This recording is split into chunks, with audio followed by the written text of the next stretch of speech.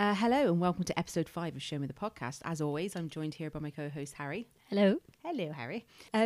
With this episode, somebody came up with the bright idea to do it. So I think that would be Harry. I think this is a joint effort. Well, you suggested it, and I've spent the week because I wanted to watch the films, so I didn't get through them all. Yeah. It's been a very sad week. It's been a hard week. It's been an emotional week, Harry. So I think I've cried every day. yeah. It's been not a lot. good. Why are we doing this to ourselves? I know. And hopefully we'll make you cry too. We actually have. The discussion that's come from this topic already prior to recording this has just been amazing, especially like at my workplace. Some really interesting chats have come from, what films make you cry and why? And why? It's actually, out of all the podcasts we've recorded so far, the one topic which really has got people talking. So, yeah, it's good. Everyone likes a good cry Who doesn't? at a film. Yeah. I just like crying anyway. Weirdo. I'm about all my emotions. Yeah. So have we said to this episode is going to be our individual top 5 films that make us cry. This is... When you said that, all I thought of was Jennifer Saunders in Absolutely Fabulous going to Safi. Boo, sweetie, mummy's crying. Sorry. It's fine. Continue. So Lorraine and I are going to give you a rundown of our individual top 5 films. So that's going to equate to 10. And we're going to chat about a few more other things as well.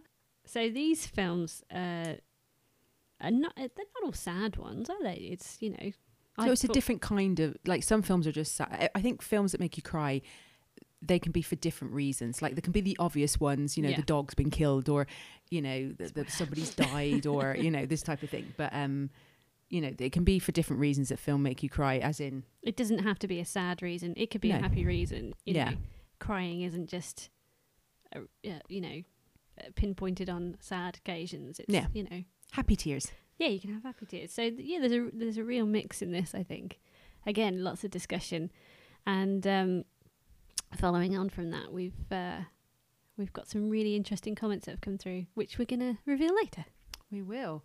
And sometimes I think there's like nothing more therapeutic than sticking on a sad film, glass of wine, chocolate, have a wee cry. Get it out. I know. And whether it's An Affair to Remember or The Dirty Dozen, maybe some of you know where I've got that from. I do. I haven't seen either of those films, but I know the films the film that's referenced. Right? Are you going to tell us, or will we let people tell us? We'll let people tell us. Yeah, let us know if you know what I'm talking about. And we can all have that moment where we pretend we've got something in our eye, but really we're just crying at a movie. Boys and girls. So, Lorraine, before we go on to that section, what have you been watching lately? Well, I haven't actually watched any films lately. Well, because I've been watching films for this. So I am big into my crime documentaries. So I've been watching... I love crime, I do. So I've been watching Homicide Hunter, which is basically about this old cop, Lieutenant Joe Kendra. Well, he's old now. He used to be young, obviously. And basically he's a police officer, I think a lieutenant in Colorado Springs, and he goes around solving homicides. Yeah. But it's basically based on his actual cases.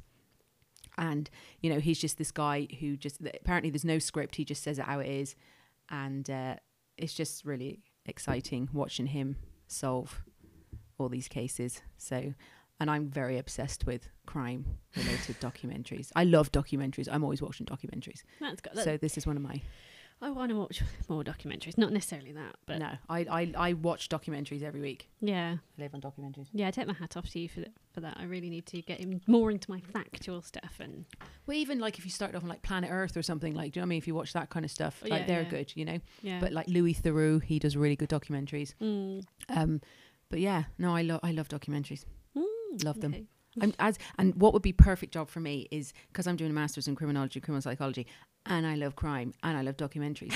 I should actually be working on the Crime Channel making documentaries. Shout out, if you're listening. Yeah, give me a jump. What about you? What's your first thing? I forgot to mention it in the first podcast back in the new year, episode 4. But I watched a film on the plane called Ingrid Goes West. Oh. And it's a comedy, a dark comedy, I'd say. Where were you going on a plane to? You never mentioned. Vale. Anyway, it's about this girl who has some issues, and she becomes obsessed with a woman over Instagram, and she uses her inheritance, because her mom's recently died, which is quite sad, to move to LA as she becomes obsessed with this other woman called Taylor, played by Elizabeth Olsen. Yeah, and Taylor, this girl she becomes obsessed with is an Instagrammer. She's a phonographer, and she's living a life that everybody wants to lead. It's just really interesting kind of take on that kind of culture. So one to watch. So the other documentary I've been watching, it had quite a lot of episodes in it. It was the Leah Remini documentary on Scientology. Oh yeah. She basically was a Scientologist for years, and she left. She's like exposing the truth about this religion cult, however you choose to see it.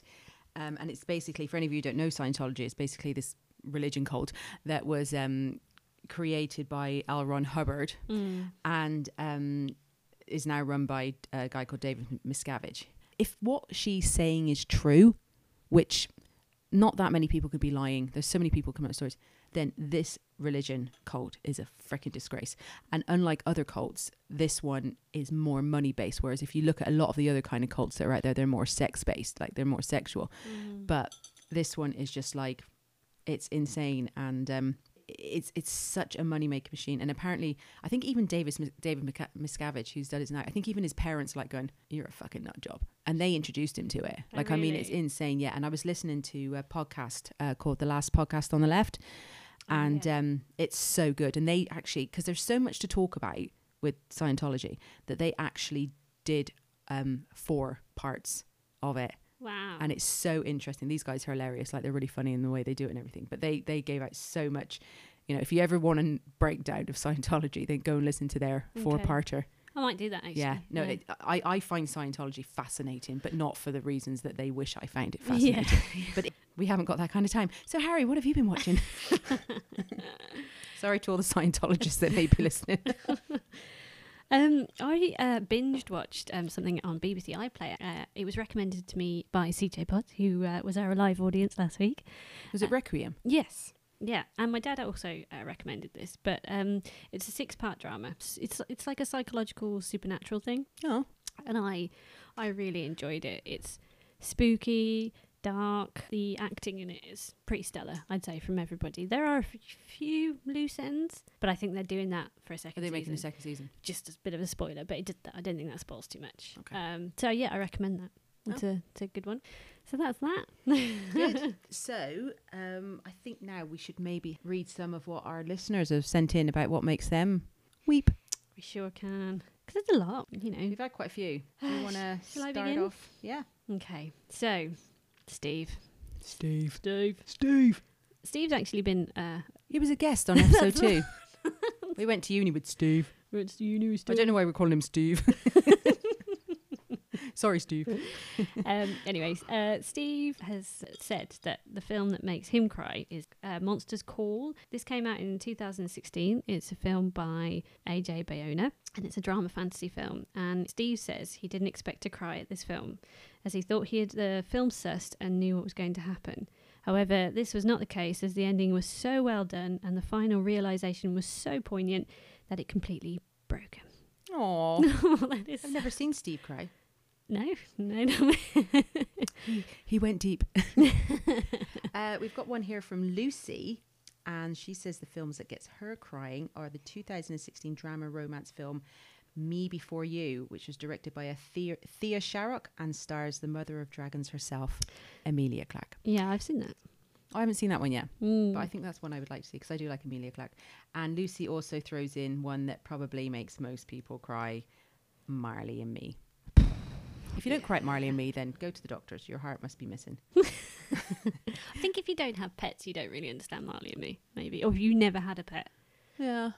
Venetia's written in saying that her film choice is Baz Luhrmann's Moulin Rouge, which we discussed last week. We didn't want to spoil Moulin Rouge last week, but I think with this comment we're going to have to. It's a pretty sad film towards the end, guys. It is. Venetia tells us this is her a perfect romance. The music is so powerful and evocative, and the way the characters are made up of such extremes, she thinks it really builds emotion into their stories.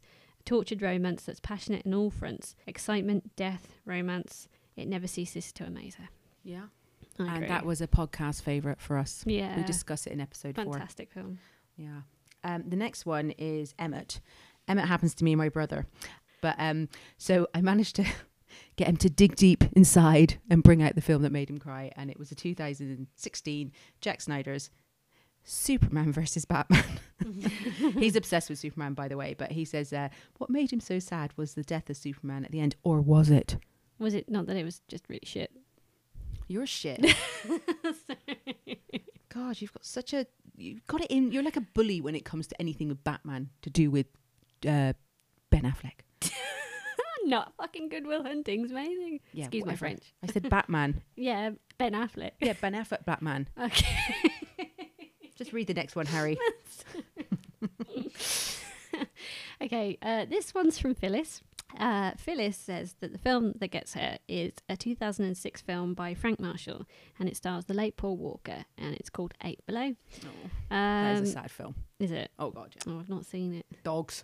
Okay.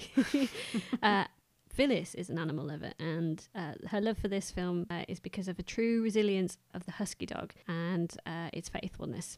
She couldn't watch this film a second time as it absolutely broke her heart. That's I don't know if I can do that to myself. Maybe. Yeah, no, you would. Okay. Our next film is from Andy. He says the 1946 film by Frank Capra. Starring James Stewart, It's a Wonderful Life.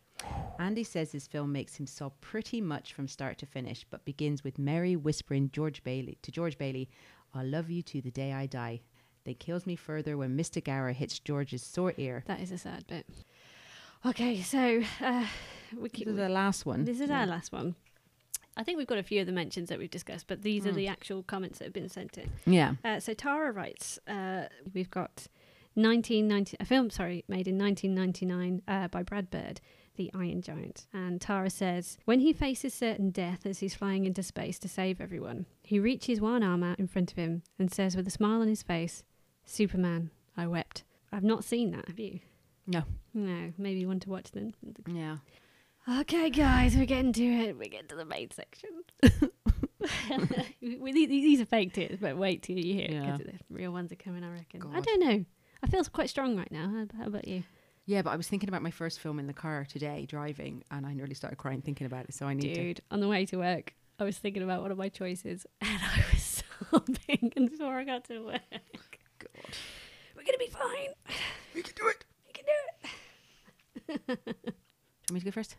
Yeah, you look like you're tearing up already. I'm not tearing up. Okay, let's get to this. So yeah, there's certain films that make me cry, and I was thinking of them when we decided to do this, and you know, some of them I just couldn't do because there's some films that are just like, you know, like things like The Pursuit of Happiness, The Color Purple.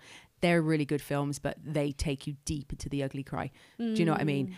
And so I didn't do them. And like I said, when we do these podcasts, we like to, you know, sometimes watch the films if we know they're not fresh in our mind. Yes. And I knew I couldn't handle watching them again.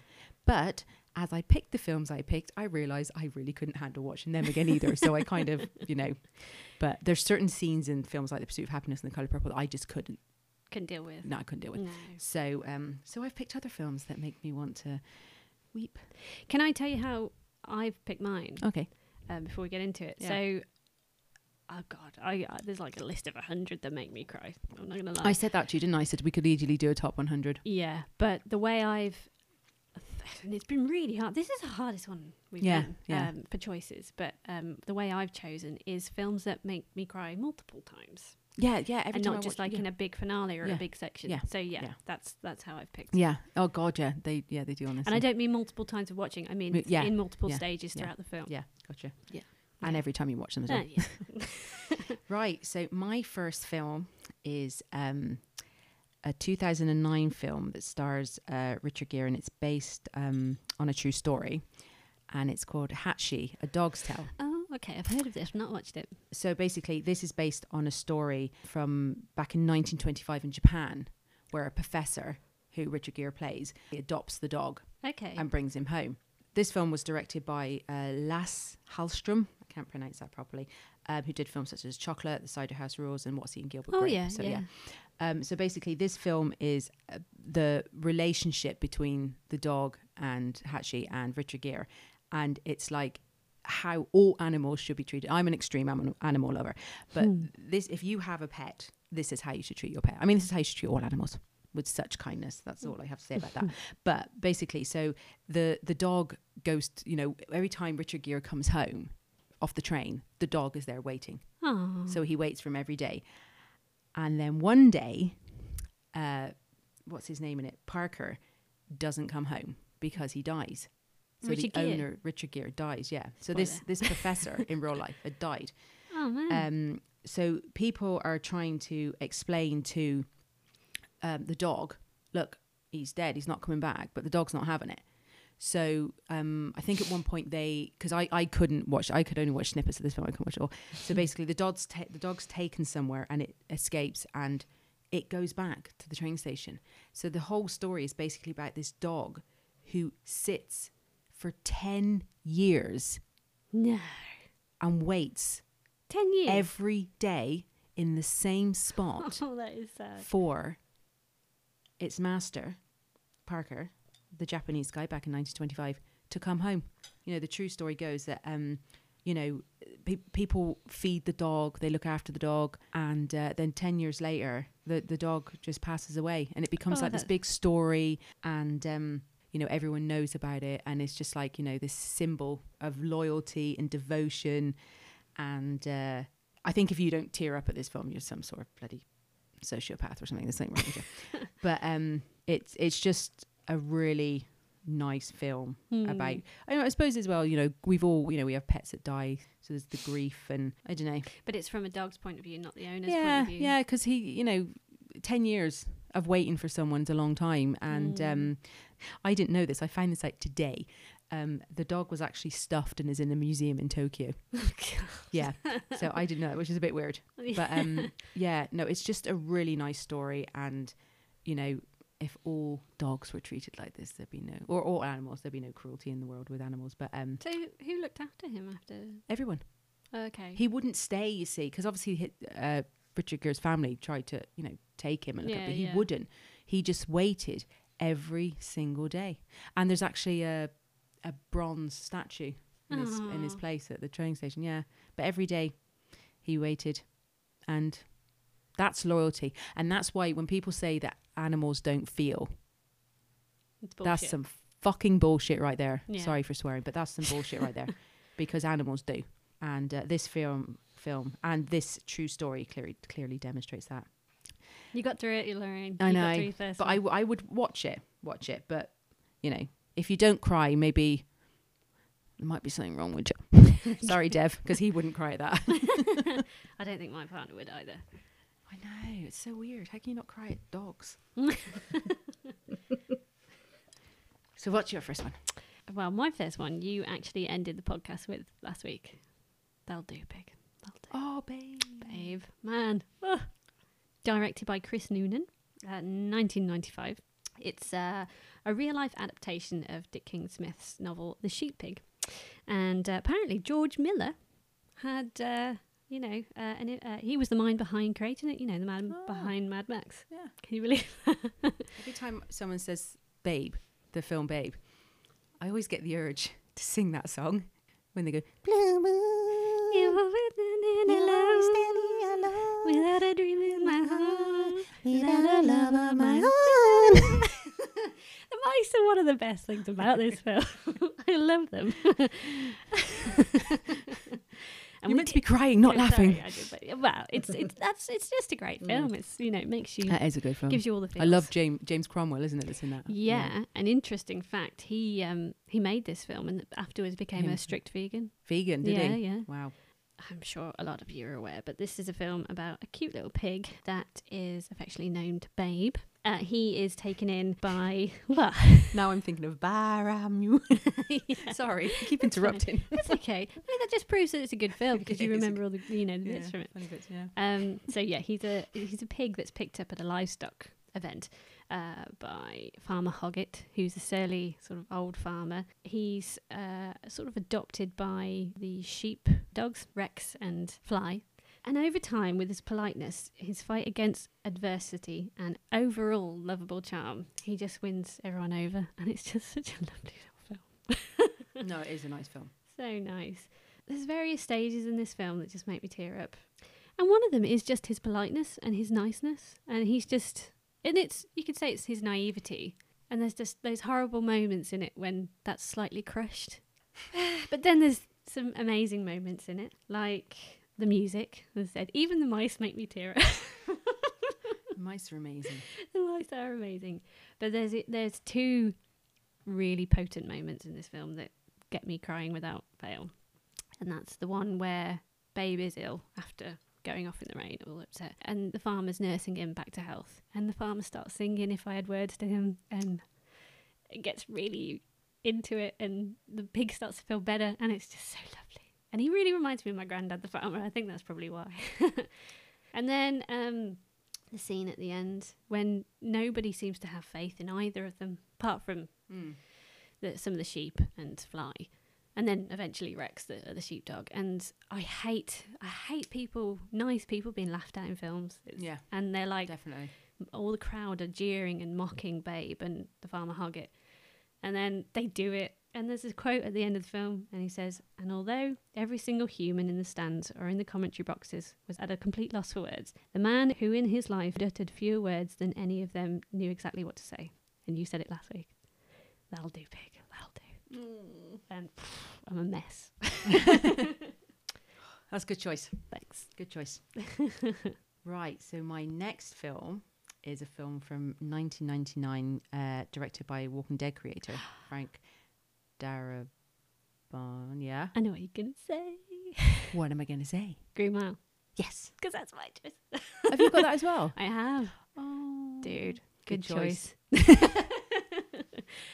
Again, 1999. We said this in the last episode. Good year for film. It was a good year for film. Yes. No. Yeah, well, so The Green Mile, it's got a really kind of big cast. You've got Tom Hanks, the late Michael... is it Michael Clark Duncan or Michael Duncan Clark? Michael Duncan Clark.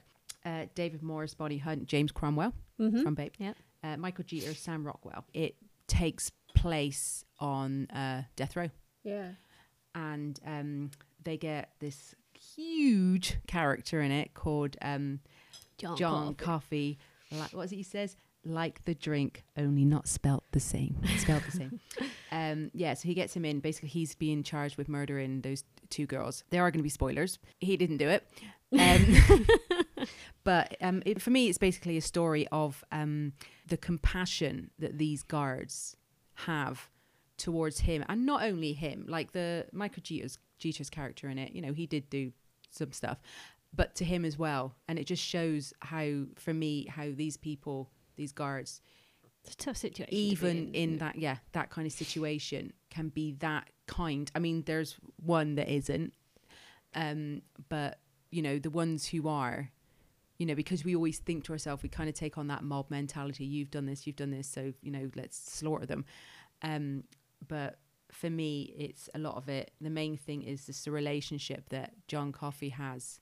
And he's just so... He plays it well. Oh my God, he's so nice. Gentle giant. He is a gentle giant. And he just, you know, he's such a big guy. But yet, this is what gets me. I'm just going to read this one thing he says. Basically, he's given the opportunity to leave because they believe that he didn't do it.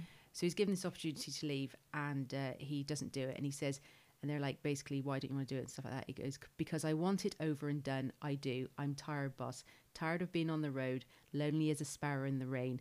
Tired of not ever having me a buddy to be with, or tell me where we's coming from, or going to, or why. Mostly, I'm tired of people being ugly to each other. I'm tired of all the pain I feel in here in the world every day. There's too much of it. It's like pieces of glass in my head all the time. And basically, he's had enough. And I think sometimes it's not like I want to be, you know, stuck on an electric chair or anything.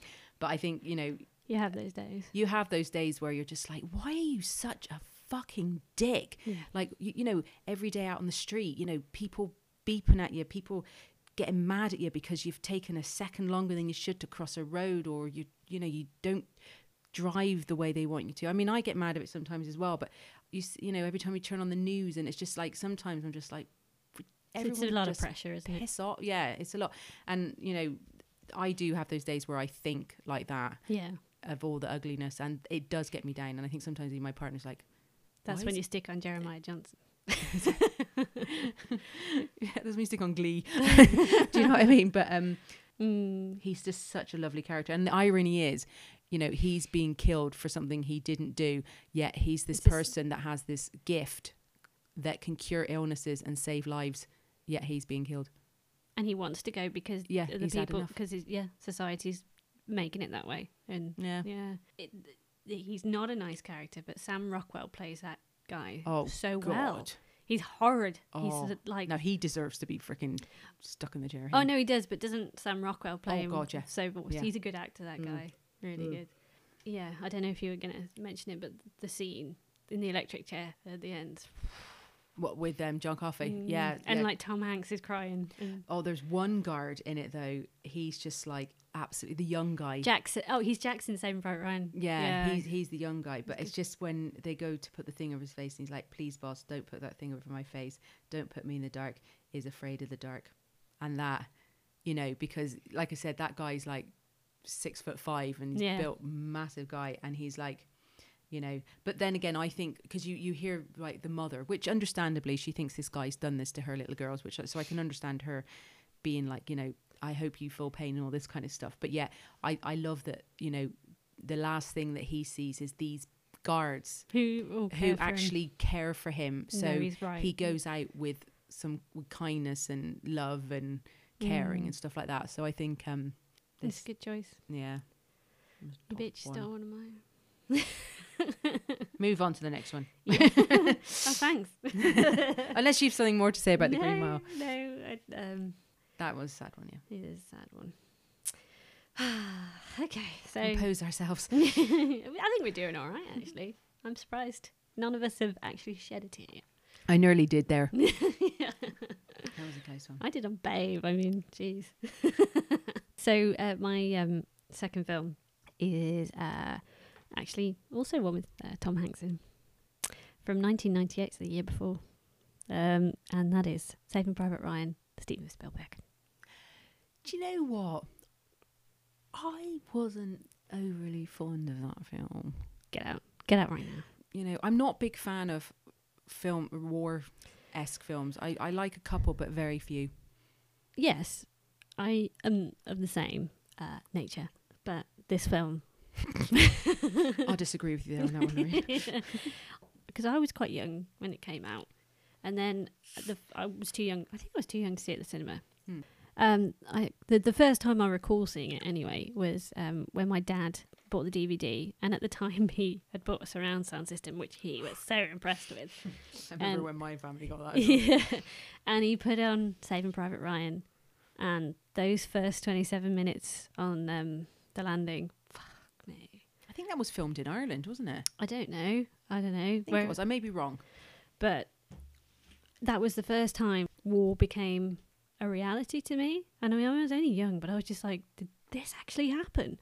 Like, does this actually happen to people? And it just made me so sad. I mean, it's so well shot as well. It was a attack on the senses. And the surround sound didn't help. It was very good, but I can really hear you dying now. Yeah, what the noise is, and you're like, I mean, I'm just hearing it in my living room. Imagine like being there. Do you know what I mean? And seeing all that, it was a very powerful moment, and I remember it to this day. And it's, you know, still seeing that scene just makes me, sad. Is it a proper weeper? Like, 'cause I don't remember crying at that film. Yeah, if I were to watch it on my own, I'd weep because I'd allow myself to. But when I'm with people, I just kind of... I hate it when I do that, but I do it all the time where I hold back on the crying. I'm literally like going... Yeah. But, I mean, I was thinking... This is the film that I was driving to work thinking about. And there's I'll talk about scenes again because there's multiple scenes. But if you don't know, I'll give you a quick synopsis. Yeah. This film is an American war movie. It's set during the invasion of Normandy, shortly during the Second World War, shortly after the D-Day. events. And Captain Miller, who's played by Tom Hanks, is tasked to put a squad together to go and get Private Ryan, played by Matt Damon. Is it because all his siblings have died or something? Yeah, his siblings, his 4 brothers, including. So there were 4 brothers. They're all servicemen. 3 of them have died, and he's the last one. And the government are like, his parents deserve to have him back, kind of thing. So this squad are put together, and they go on this journey to get him back, and it's heavy. It's really sort of a gritty film. I can't remember how that ends. Did they get him? They get him. Is he dead? No, but a lot of them die. Did the ones going to get him die? Some, a fair few of them. Maybe I should watch it again. It's intense. And about halfway through, there's this one scene with a medic, and he's just this gentle guy, but he knows his shit. That's why he's there. That a lot of them are there, and they don't know why, but he's there to help them try and survive. And he's Wade, and he's played by Giovanni Ribisi. Oh, I like him. He's so gentle in this film, and then he gets shot to shit, and he's spilling blood everywhere, and they're just like pulling over him, like going, "What can we do? What can we do?" And they're pouring salt into the wounds and stuff, and he's Giovanni Ribisi, man. Have you seen him? He's just such cute and such a good actor. Frank Jr. And Friends, and they're telling him where his wounds are because he's trying to help himself out, and then Tom Hanks goes, "What can we do?" And he's just like, "Oh, some morphine would help." And they know what that means, and that means he's like, "Just kill me, just make it easier." And they're all like looking at each other like, "Okay, we've got to do this," and they do it, and it's really sad. Harry's welling up. I am welling up. Apart from the landing scene, which gets me every time as well. First, like in half an hour or whatever.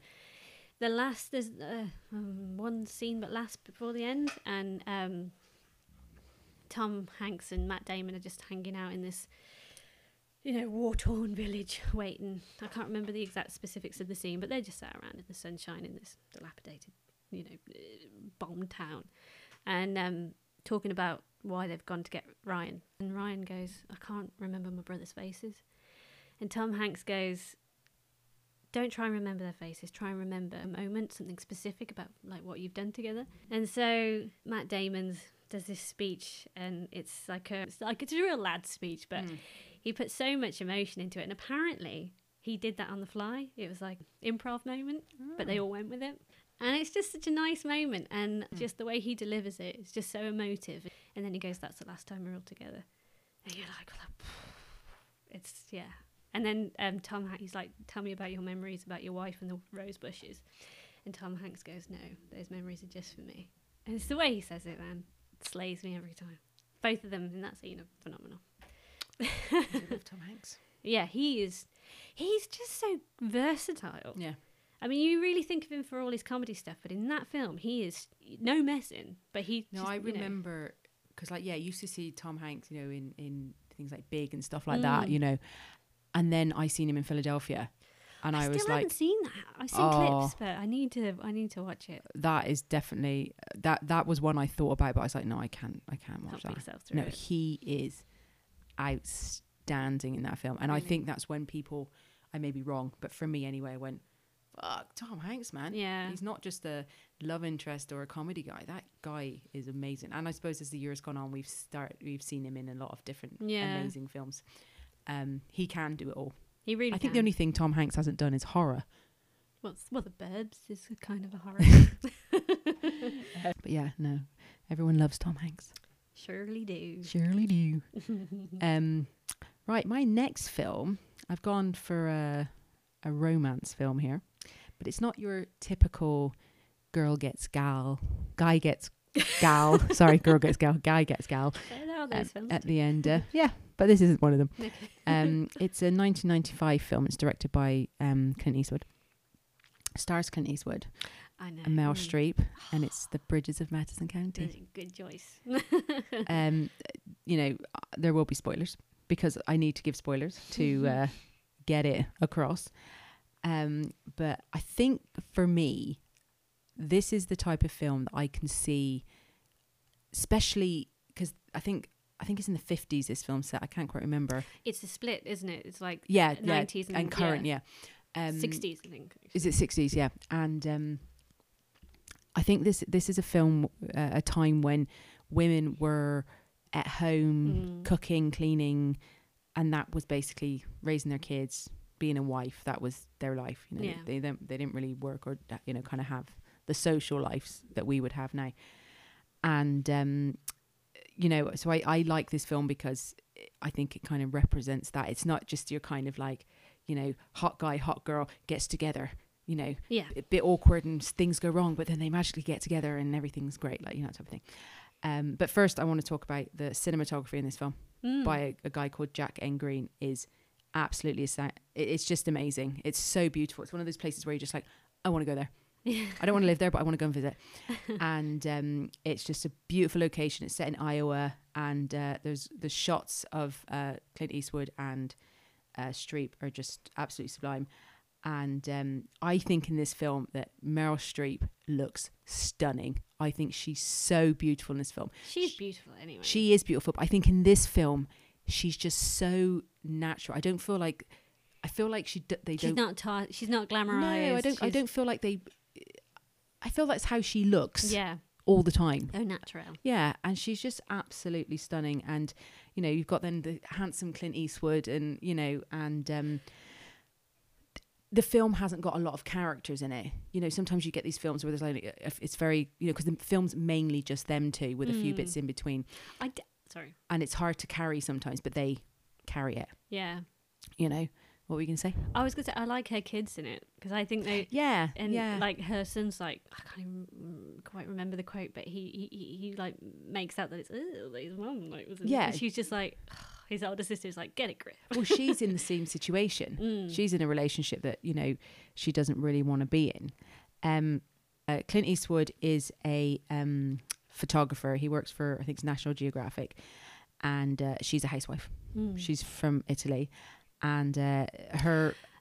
Sorry to interrupt. That's another thing. Meryl Streep does accents so well. She does this, because when she was doing it, I was like, wow, that's really good. She's out of Africa. She's amazing. And Iron Lady. So basically he's going to do a shoot on these historical bridges in the area, and her family, her kids and her husband have gone away for 4 days, and he basically turns up at her house. All it is, 4 days. Yeah, they go away 4 days. Yeah, exactly. What can happen in 4 days? He turns up at her house, and he doesn't really know where she's going, and then she offers it to show him, and that's how they start to become friends.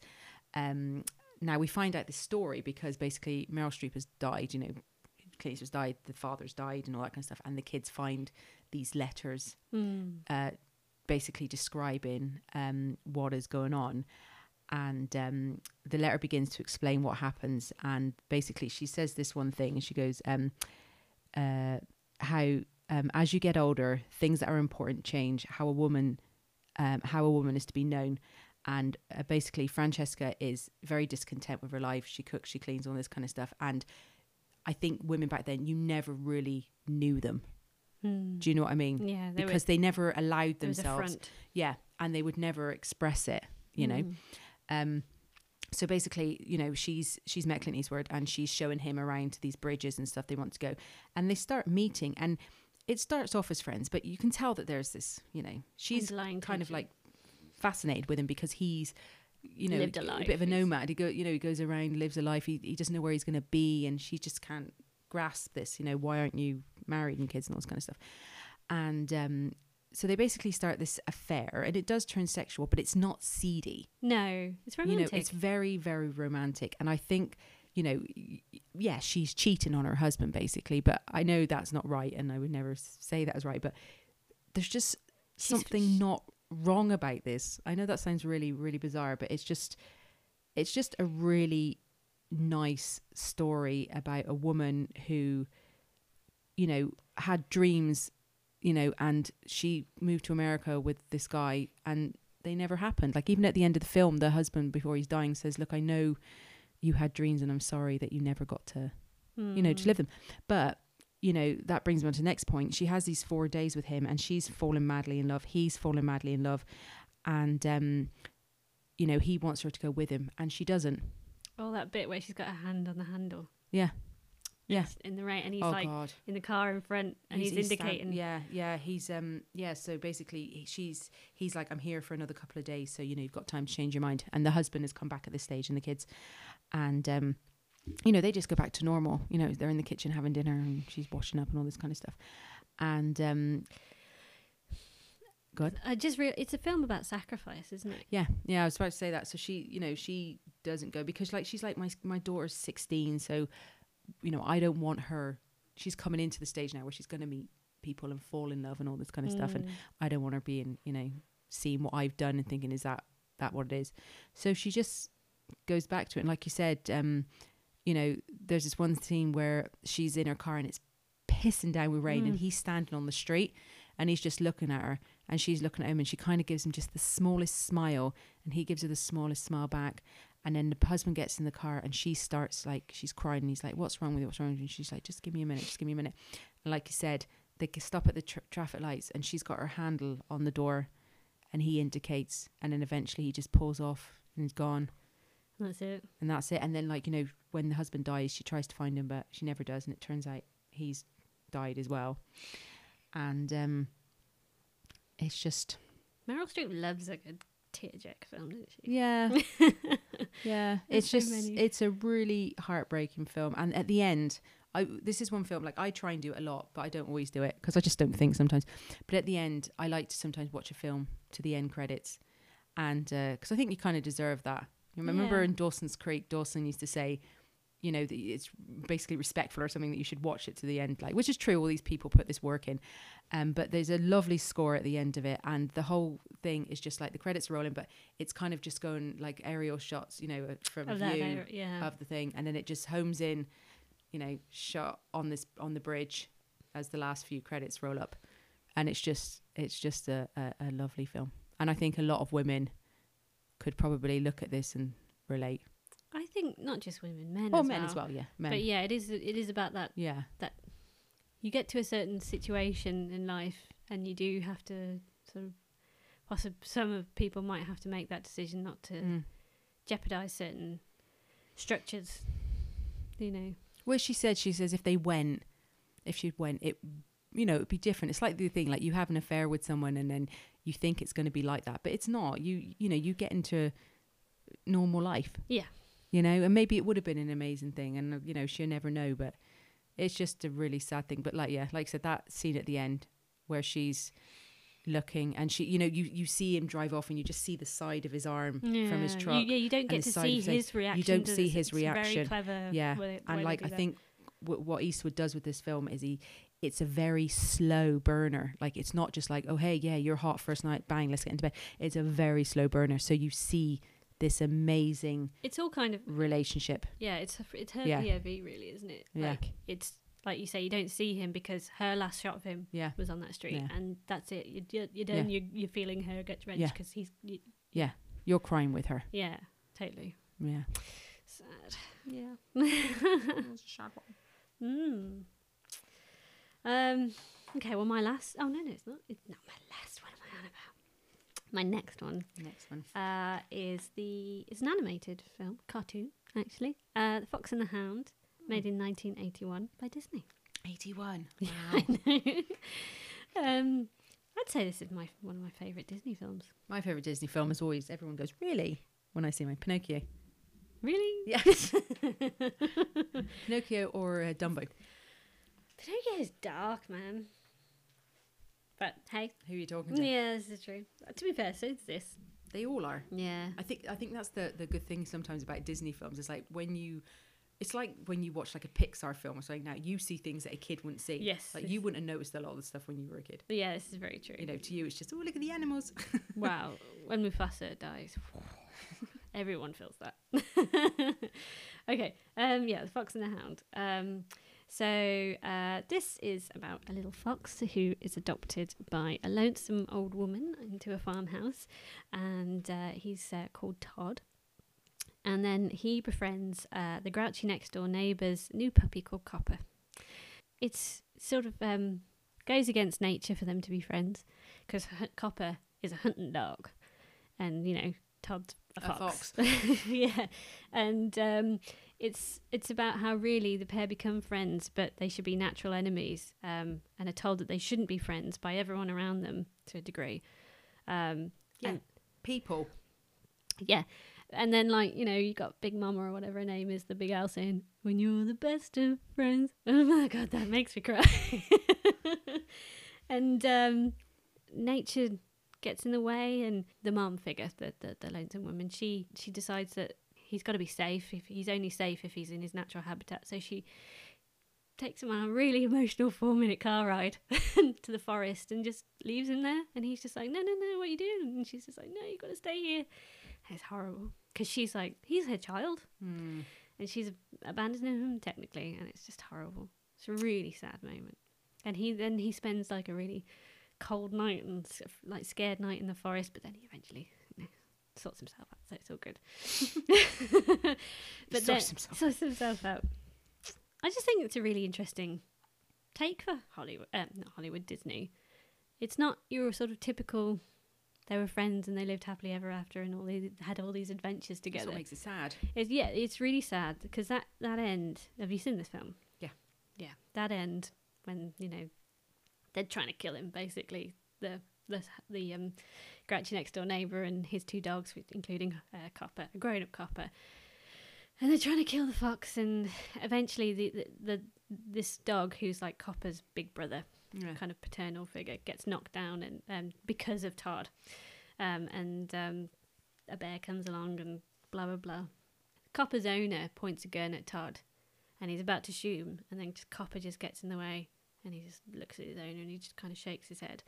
And he's like, "Move out the way, Copper!" And he's just like, "No." And Todd, the fox, just looks at Copper, and they're kind of like, that's the end now, but, you know, we're still good. It's just gut-wrenching. Films with animals always are.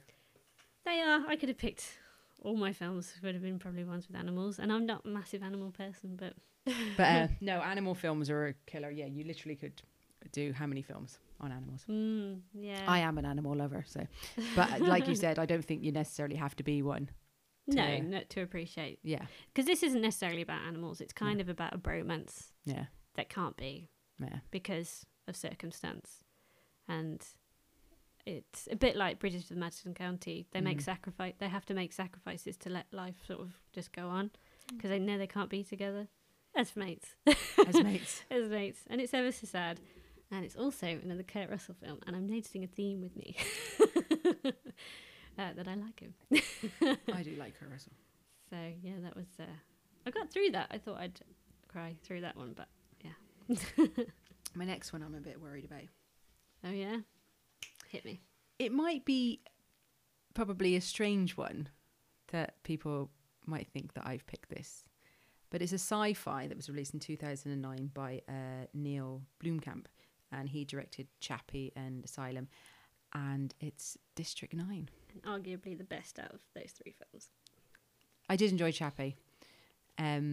But basically, the main guy in it is called Sharlto Copley. He's such a dude. He plays, you might know him as Murdoch. He was Murdoch in the 80s. He's such a good actor.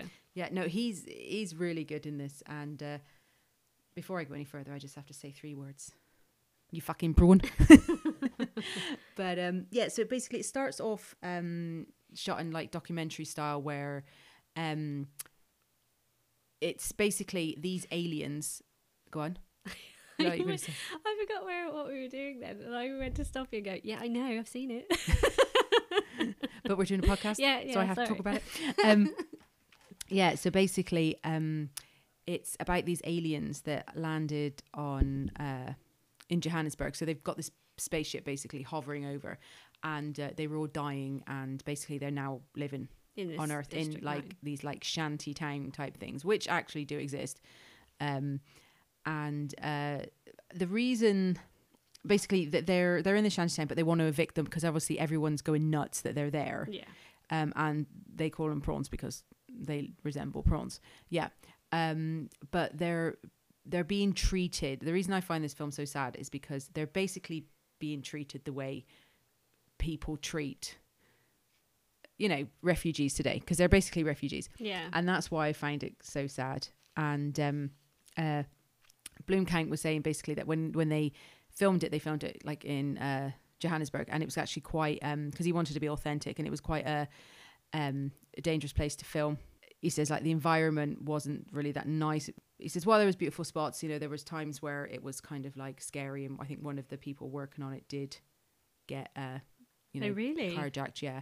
So so basically they've got these people down in these concentration camps, for use of a better word, and they're moving them. So basically they're going to evict them, and this is how it starts. And Wikus goes in. Wikus, I thought it was Vicus they were saying, but it's Wikus goes in, and he's basically telling them all to go. And he's not, there's quite aggressive tones to it, but it's not, at the moment it's not too bad. But there's of course the military's there, and there's always a few that are a bit heavy handed. And there's also this like little kid prawn. Oh yeah, who's just so adorable. But yeah, so they're trying to move them, but as he's doing it, he gets sprayed with this stuff, and this stuff then eventually is turning him into one of them. And this is one scene that I find it really upsetting. Is they take him. He goes to hospital because he doesn't know what's happening. He's got his arm bandaged. They undo it, and he's got one of the claws. Yeah. So they take him down to like this military place, and they're trying to get him to pull a gun, and then they get him, and they get him to shoot a prawn. And his wife's dad's there the whole time, and he basically tells her that he's dead because they want to kill him. But when they're talking about killing him, it's like they have no regard for him whatsoever. No, you've got this in you now. We need this. I mean, they're talking about him, what they're going to do to him while he's lying there, and it's just. So, and that's one of the things that got me like mad with it. It was like, the government doing whatever they want. I need this, so I'm going to do it. Yeah. Simple as, and it doesn't matter, what collateral damage there is along the way. So that got to me. The whole concentration camp, the whole way that the refugees are treated, the way we do. You're not from here, so you shouldn't be in our fucking country. I mean, whenever I hear that, it makes me literally want to punch someone in the face. Mm-hmm. We are people of Earth. Do you know what I mean? And I'm not one of these hippy dippy type people. I'm not. But when you turn around and say to someone who's been fucking blown out of a country, you shouldn't be here. Fuck off. Yeah. It just pisses me off. But and I know these are actual aliens, so I can understand fear, but it's not about that. No. It's about you shouldn't be here. So as basically Wikus escapes, and with the help of one of the prawns, basically this guy's saying, I can change you back. So it's basically it goes with he's being hunted down, and he's basically trying to get this one prawn who said he could cure him to cure him. But this prawn needs to get up called Christopher, needs to get up into the mother spaceship, but it's going to take 3 years. So it's basically the whole trip of trying to get him up here, which he does with a lot of stuff going in between. And there's also this group in there. They're these Nigerians, and they're bad. Yeah. They're really evil as shit. Like they're like, because they sell stuff to the prawns for stupid prices, like cat food. They're obsessed with cat food. It's this weird thing with cat food. But and the film is very, like, as he's changing, it's very The Fly. Jeff Goldblum in The Fly, like that whole change when he's going through. So you can see I've never actually seen that. Yeah, you can see a lot of influences from that. Like a Cronenberg vibe. Yeah, definitely. And then there's this RoboCop basically in there that Wikus gets into. He gets into the thing that looks like a RoboCop, and so that's really quite funny. And the power in these guns and stuff that the things have is insane. Like if he shoots you blow up. You don't just get shot, you blow up. It's funny when he does it to the bad people. I'm not going to cry over that. So it's just basically for me. I when I watched it, I wish I hadn't picked it and watched it because of the social commentary. Yeah, it was just too like a bit close to home, I think, about. And I think this was one of those films, like when we were saying in The Green Mile about all the ugliness in the world. I think this was one of the films that's kind of brings it. Yeah, but home. Yeah, it brings it home, and then it basically he's now turned into a full prawn. It ends like this because there's a shot of him, and then they're like, this is the last known shot of Wikus, and then the next thing is the wife finds this little flower made from like stuff in a junkyard. Yeah. And then it cuts to him making them. Do you know what I mean? And he's full prawn. So yeah, it's sad. It's a really good film though, but I won't ever watch it again. It's a fantastic film, but I didn't have. I mean, Yeah, but I didn't so much. I've seen it a few times, and I didn't really the first time I seen it. Yeah, I've only seen it once. Yeah, no, I've seen it a few times. I'd seen it twice. And I remember one of the reasons I picked it was because I found it sad with what they were doing to him and the whole thing with his wife and the flower at the end and all that kind of stuff. They were the things I found sad. And that's why I picked it. I completely almost forgot about I didn't think of it as that back then, as the whole refugee thing. Yeah. And then when I watched it and I was seeing the way that they were treating these people and the way they were abusive and hitting them and just treating them how they wanted. And that's what made me wish I'd never seen it. So I won't ever watch this film again. Okay. No, I will never watch it again. Because it's just an ugly side of human nature. Yeah, that's very apparent today. That people still carry on. People are so cruel. But my next film's not like that. Well, it's a little bit. No, it's not. Shall I do my Your last one? Your last one should be, yeah. Okay. Another late 90s film, 1998. 90s. I know. By Brad Silberling. Silberling. Where's the wine? This is City of Angels. Oh, that was when Nicolas Cage was good. Yeah. Hey, he's good in Kick-Ass. I think that was his last good film. Anyway, so this is a romantic fantasy film, which is apparently an American remake of a film called Wings of Desire, which is a European film. Was that film the one that Irish Goo Goo Dolls was? Yes. Yeah. That was a song played at my brother's wedding. Oh. So this is about an angel, played by Nicolas Cage, and he falls in love with a mortal woman, played by Meg Ryan. And throughout the film, he battles with a growing love and desire for her, and with the guidance of a character played by Dennis Franz from NYPD Blue. Is that how they say it? NYPD. They do actually, don't they?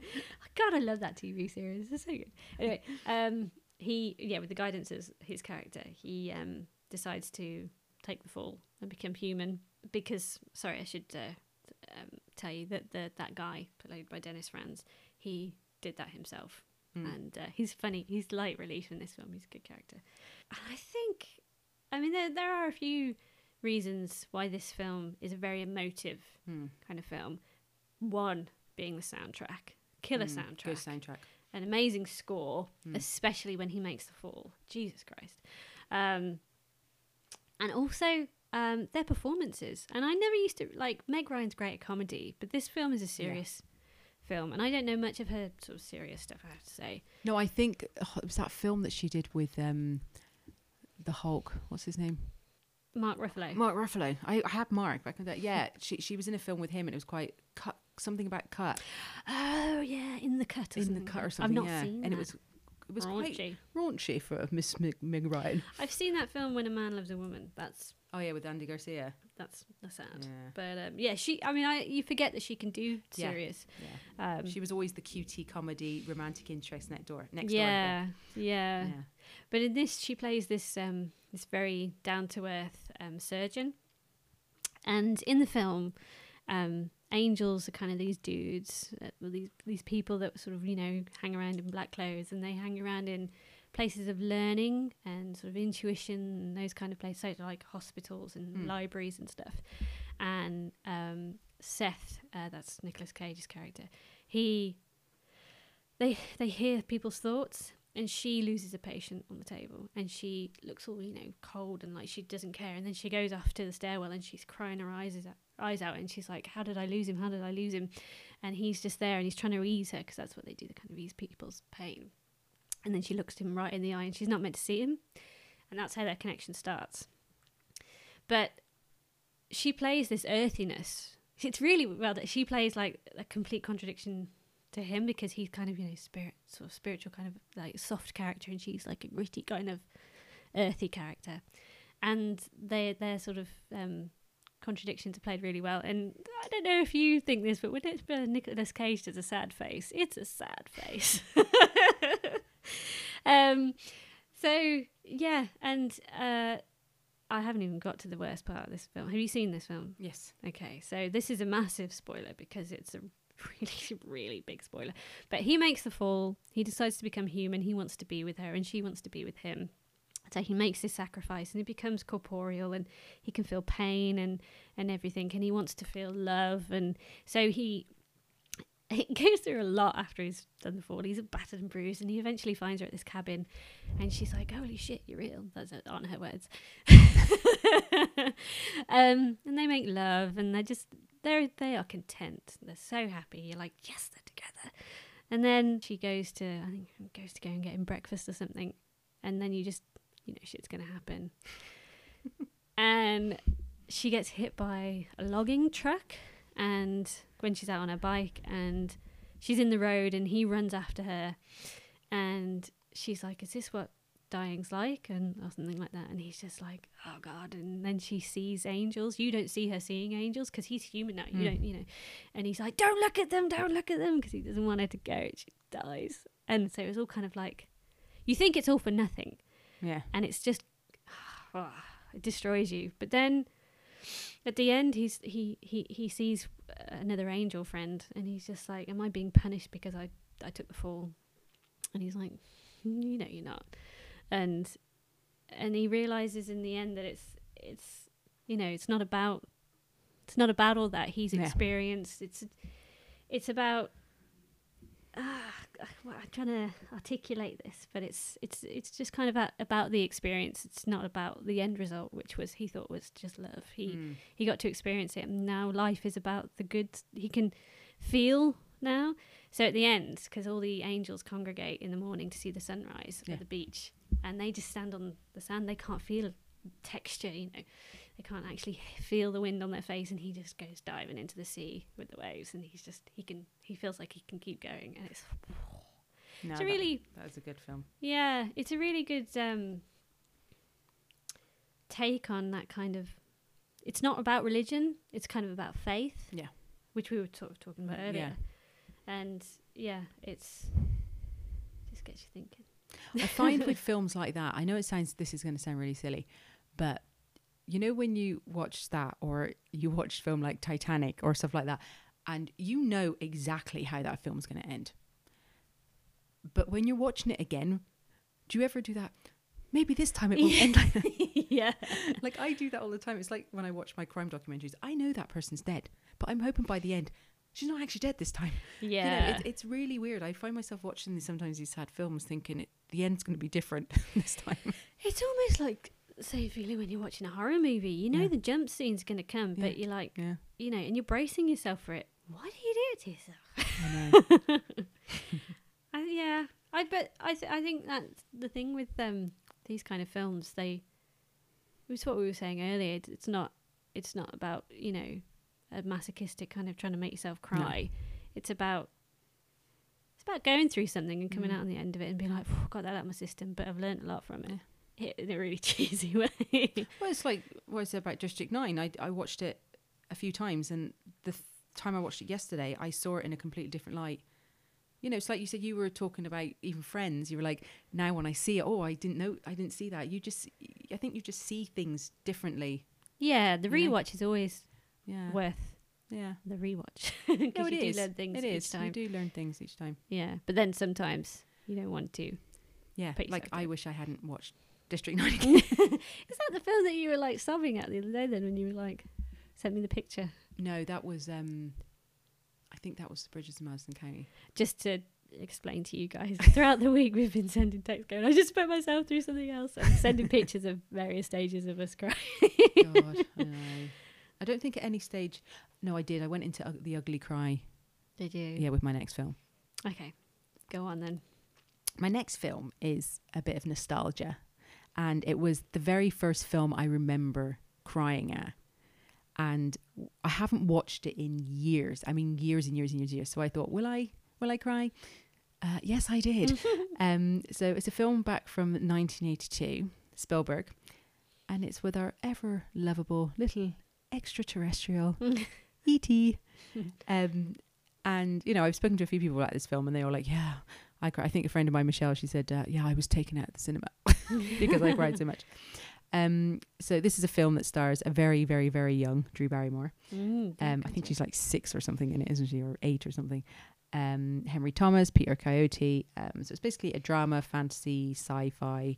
And it followed on from some big films of Spielberg's, which is Jaws and Close Encounters of the Third Kind. So basically this film is 36 years old now, and it's still, you know, it still gets there, like, do you know what I mean? And you know, I think it's had an impact on, you know, new upcoming people. Like me and you discussed Stranger Things in episode 3. Yeah. And you know, if you watch ET and watch Stranger Things, you're going to see a huge impact there. And you know, I think this is a film that, you know, I'll eventually show my child one day. You know, I think this is a film that keep on going on, like The Wizard of Oz, which is it's timeless. Yeah, it's timeless. Yeah, you're just grow old with it. So for those of you who haven't seen ET, firstly, go watch it. It's amazing. It's basically about a little boy called Elliot who befriends a little alien who's been left behind by his buddies, who is called ET. And this, as he's getting this, his relationship grows with the alien. He starts to feel things that he feels. So they basically feel the same thing. And he introduces him then to his brother and sister. And there's a lot of funny things out of that, like especially when Gertie, played by Drew Barrymore, dresses him up as a little girl. Yeah. And she teaches him to talk and, you know, all these kind of things. So, you know, it's a really nice film in that respect. Like, do you know what I mean? But then, actually, I have to say there's one scene. There's this one scene where Elliot's at school and they're about to do these scientific experiments on the frogs. And E.T.'s at home and he starts drinking alcohol and he gets pissed. And then Elliot gets pissed and he frees all the frogs and then kisses this girl who was in Baywatch, by the way. Yeah. So that I thought was kind of funny. And whenever E.T.'s running around, it always reminds me, if you've got a toddler, watch E.T. running around drunk and then look at your toddler and you will see exactly the same run. It's really funny. It always reminds me of that. I said, I was going to dress Riley up maybe this year as E.T. drunk. You should.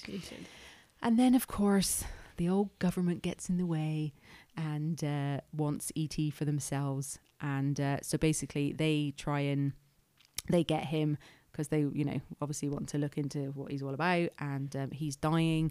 And then, of course, so Elliot's dying because he feels the same thing. And they think he's dead. But Elliot's they kind of separate. And then they think E.T. is dead. But it turns out he's not. So Elliot and his brother and their friends take E.T. back to the forest, so that because they've called his friends to come and get him, and that's where you get that iconic shot. You know, no, before that you've got the iconic shot. Do you remember when I should have mentioned that before of when Elliot's with E.T. on his own? Remember when they go out to the forest for the first time? They go over the moon, and that's the thing on Amblin, isn't it? Steven Spielberg's company. But yeah, so him and his friends are on the bike and they do that again where E.T. lifts him up into the air to get away from the government. And there's this really funny bit with Gertie, Drew Barrymore. She's like, are they gone yet? To the mum. She's like, well, what do you mean? She goes, I'm not supposed to give this to you until they're gone. Are they gone yet? So like, you know, and she's like, give me a note. So basically it's saying what they've done. And then she's in the car and the mum and the dog are trying to go off. And one of the government guys comes down, Peter Coyote. And she's like, where are you going? And Gertie again, we're going to see the man in the moon. You know, like this type of thing. Like, you know, we're going to the spaceship and all this kind of stuff. Like, do you know what I mean? Bit. Yeah. I think that bit's quite... Yeah. When she's like, and she's just shouting at the mum's all distressed. It's horrible. Yeah. So yeah, in the bathroom, it's the man in the moon. In the car, it's the spaceship thing. And so she keeps on like landing them in it. Not on purpose, but she's a child. She doesn't understand. Like, so basically they get back and they get to the spaceship and then that whole scene. So the scene where he's dying, you're going to cry. And then that whole scene where he's saying goodbye. I'll be right here. And then the finger, ouch, you know, this type of thing. And yeah, that is definitely. Do you know? One. It is, yeah. It's. Did you not cry at E.T.? No. But no, I mean, I'll just explain. As a kid. Or explain myself. As a kid, I think I, like, when my brother and sister, who are like 6 and 7 years older than me, and my parents are watching it. I was fucking gutted. I didn't know what a clue was going on throughout watching this film, and then I just watched it in bits, so it just didn't piece together for me. Oh, right, okay. And then as an adult, it's very, I can see it now, but it took me a long time to just sort of want to watch it. And then when I did, yes, it is. Yeah, I would have only been a kid. I would have only been about 8. I would have been 8 when that came out. But yeah, no, I actually enjoyed watching it again. Yeah, and it's still kind of, I mean, the flying through the sky scenes, you can tell. I mean, obviously, people don't fly through the skies on bikes, but nowadays it would be a lot clearer and sharper where you can tell. But it still has that, when you, like, I watched the bonus material afterwards, and Spielberg was saying how, he's gone back and kind of, like, he did, I think, a 20 or 25 year re-release. And, he did some touches here and there that he couldn't do back then because he wanted to make it, but I don't know, I just thought it still stood, and I think it will stand again in 20 years, like when, people are still watching it. But yeah, no, I just think it's a really nice film. It is a nice film, definitely. And very sad. It has a nice message, kind of. Yeah. Well, whatever. What is that message? But, but it is. Be nice to aliens. No. Is it? Yeah.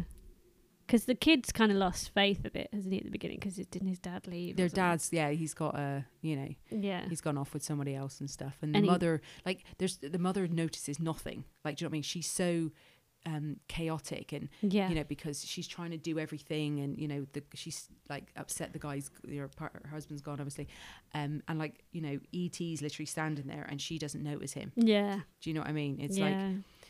But he just kind of makes the kids, especially Elliot, just realise, And he brings the kids together, because there's kind of like, they kind of have this, like, which I suppose a lot of siblings have, like this bickering going on, and but he kind of brings them all, together as well, I think. So yeah, I just think it's a really nice, lovely family film, and I'd highly recommend it. It's good, and you will cry. We got through it. I know. What, Lorraine? What film we going to do today in the Flashback Film Club? Well, this is Emmett Smith's suggestion. Emmett Smith? That's That'd right. be my brother, that be. Are we doing Southwest now? I don't know. I don't know. And Emmett has asked us to watch The Burbs. I love that film. It's such a good film. It's a 1989 film, so it's quite old, by Joe Dante. He directed films such as Gremlins, Inner Space. I fucking love Inner Space. Yeah. I'm sorry for the swearing, but Inner Space. I think there's a bit of swearing in this podcast in general, so we apologise if anyone's offended by swearing. I think they should know that of us by now. Absolutely. It's a comedy horror. I suppose that's the best way you can describe it. And it stars Tom Hanks, the late Carrie Fisher, Corey Feldman, for anyone who doesn't... His hair in this film is amazing, by the way. I know. Sorry. It's very luscious, isn't it? Yeah. And like, what does he use? Yeah. Rick Ducommun and Bruce Dern. Well, do you want to describe what it is, or do you want me to? No, you go for it. Yeah, it basically takes place in this little cul-de-sac. And Hanks... Yeah? In California, right? Yeah. Yeah. I want to say Burbank, but I don't know why I want to say that, so I might be completely wrong. Is that why it's called Burbs is suburbs. I know. Idiot. I thought it might be a double, play on words. Yeah, so basically... You're an idiot. You're an idiot. Tom Hanks plays this guy, is it Ray Peterson, his name? Yeah. And he's basically got some time off work. And his wife goes off... But it was Carrie Fisher. She goes off with the kid, and Tom Hanks, Rick Ducommun, and Bruce Dern basically start this quest in proving that their neighbours, the Klopeks, have just moved in, are in fact murderers and have killed another neighbour called Walter. And it's basically like this crazy little street. And I think one of the reasons... Like, I've always found it funny, but I find it even funnier now. It's because I kind of used to live in a street like this where the neighbours were a bit crazy and shit always happened. And sometimes it was just an interesting street to watch.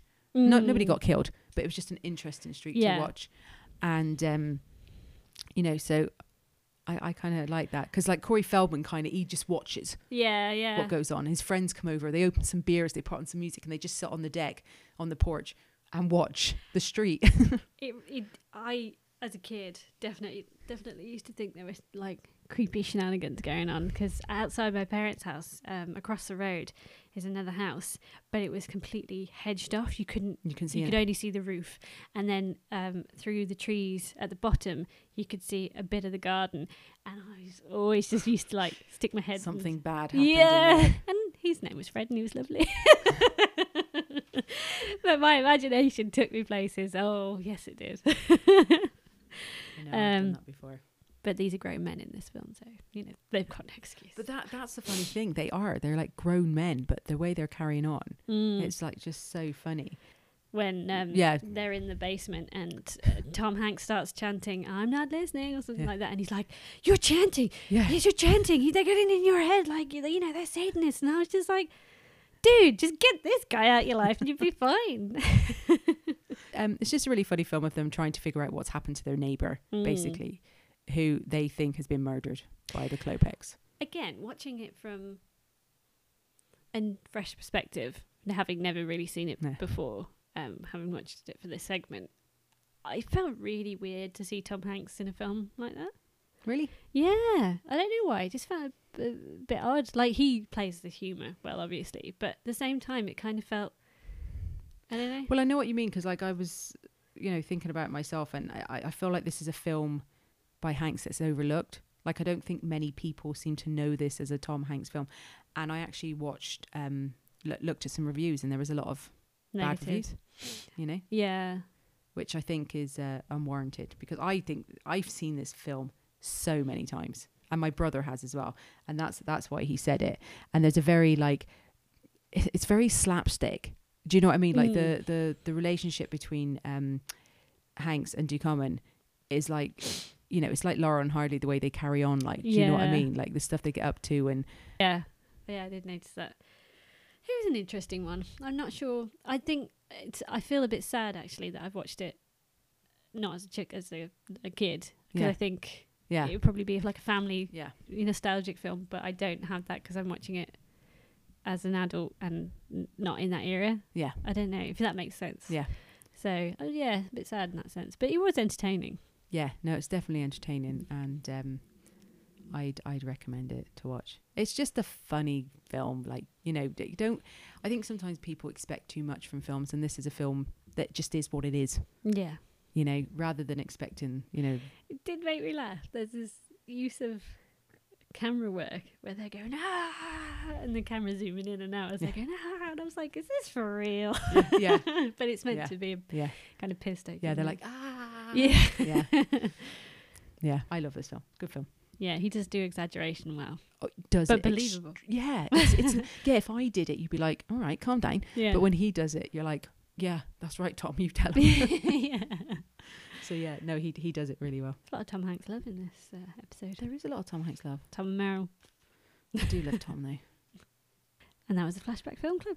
Yeah. So let us know any films that you want us to shout out to you in our next Flashback Film Club. What films and TV would you like to see next, Harry? Stuff that I'm looking forward to is season 4 of iZombie coming out. Oh yeah, end of the month. I think that's like February 26th, 27th. 27th. Oh, I can't wait for that. No, not me. Yeah, it's a great series. And do you know, on Instagram, they bloody like the guy who plays Javi. He's so funny. Yeah, but he's like Ravi. He's like taunting us with it. I feel like every time I see him, like, just tell us something. Him and Malcolm J. Goodwin, is it? Yeah. Those two on Instagram are hilarious. The cop, Love them both. To be fair, you need to watch this series. It's iZombie and it's about zombies and stuff, but it's a really good comedy show. So and you can binge watch it on Netflix. Yeah. So you can catch up. Go do that now. Yeah, do it now. Well, wait till the end of the podcast, then go do it. Another one is season 2 of Legion. That messed with my melon massively. Is that you twisted my melon, man? Yeah, Happy Monday song. This has Dan Stevens in, and he plays the superhero Marvel character of Legion, but he is like I think he's schizophrenic. Well, what else was he in? I know that name. He's in quite a lot of stuff at the moment, but he was in Downton Abbey. I didn't watch that. And he's he's a British actor. He's not the guy who plays the Beast, is he? Yes, he is. Yeah. Okay. It's by one of the creators of Fargo, and it's just mind-bending. It's so good. I highly recommend it. It takes a few episodes to get into it, but then once you're Is it on Netflix? No, it was on Sky. Oh, okay. I don't know about in the rest of the world.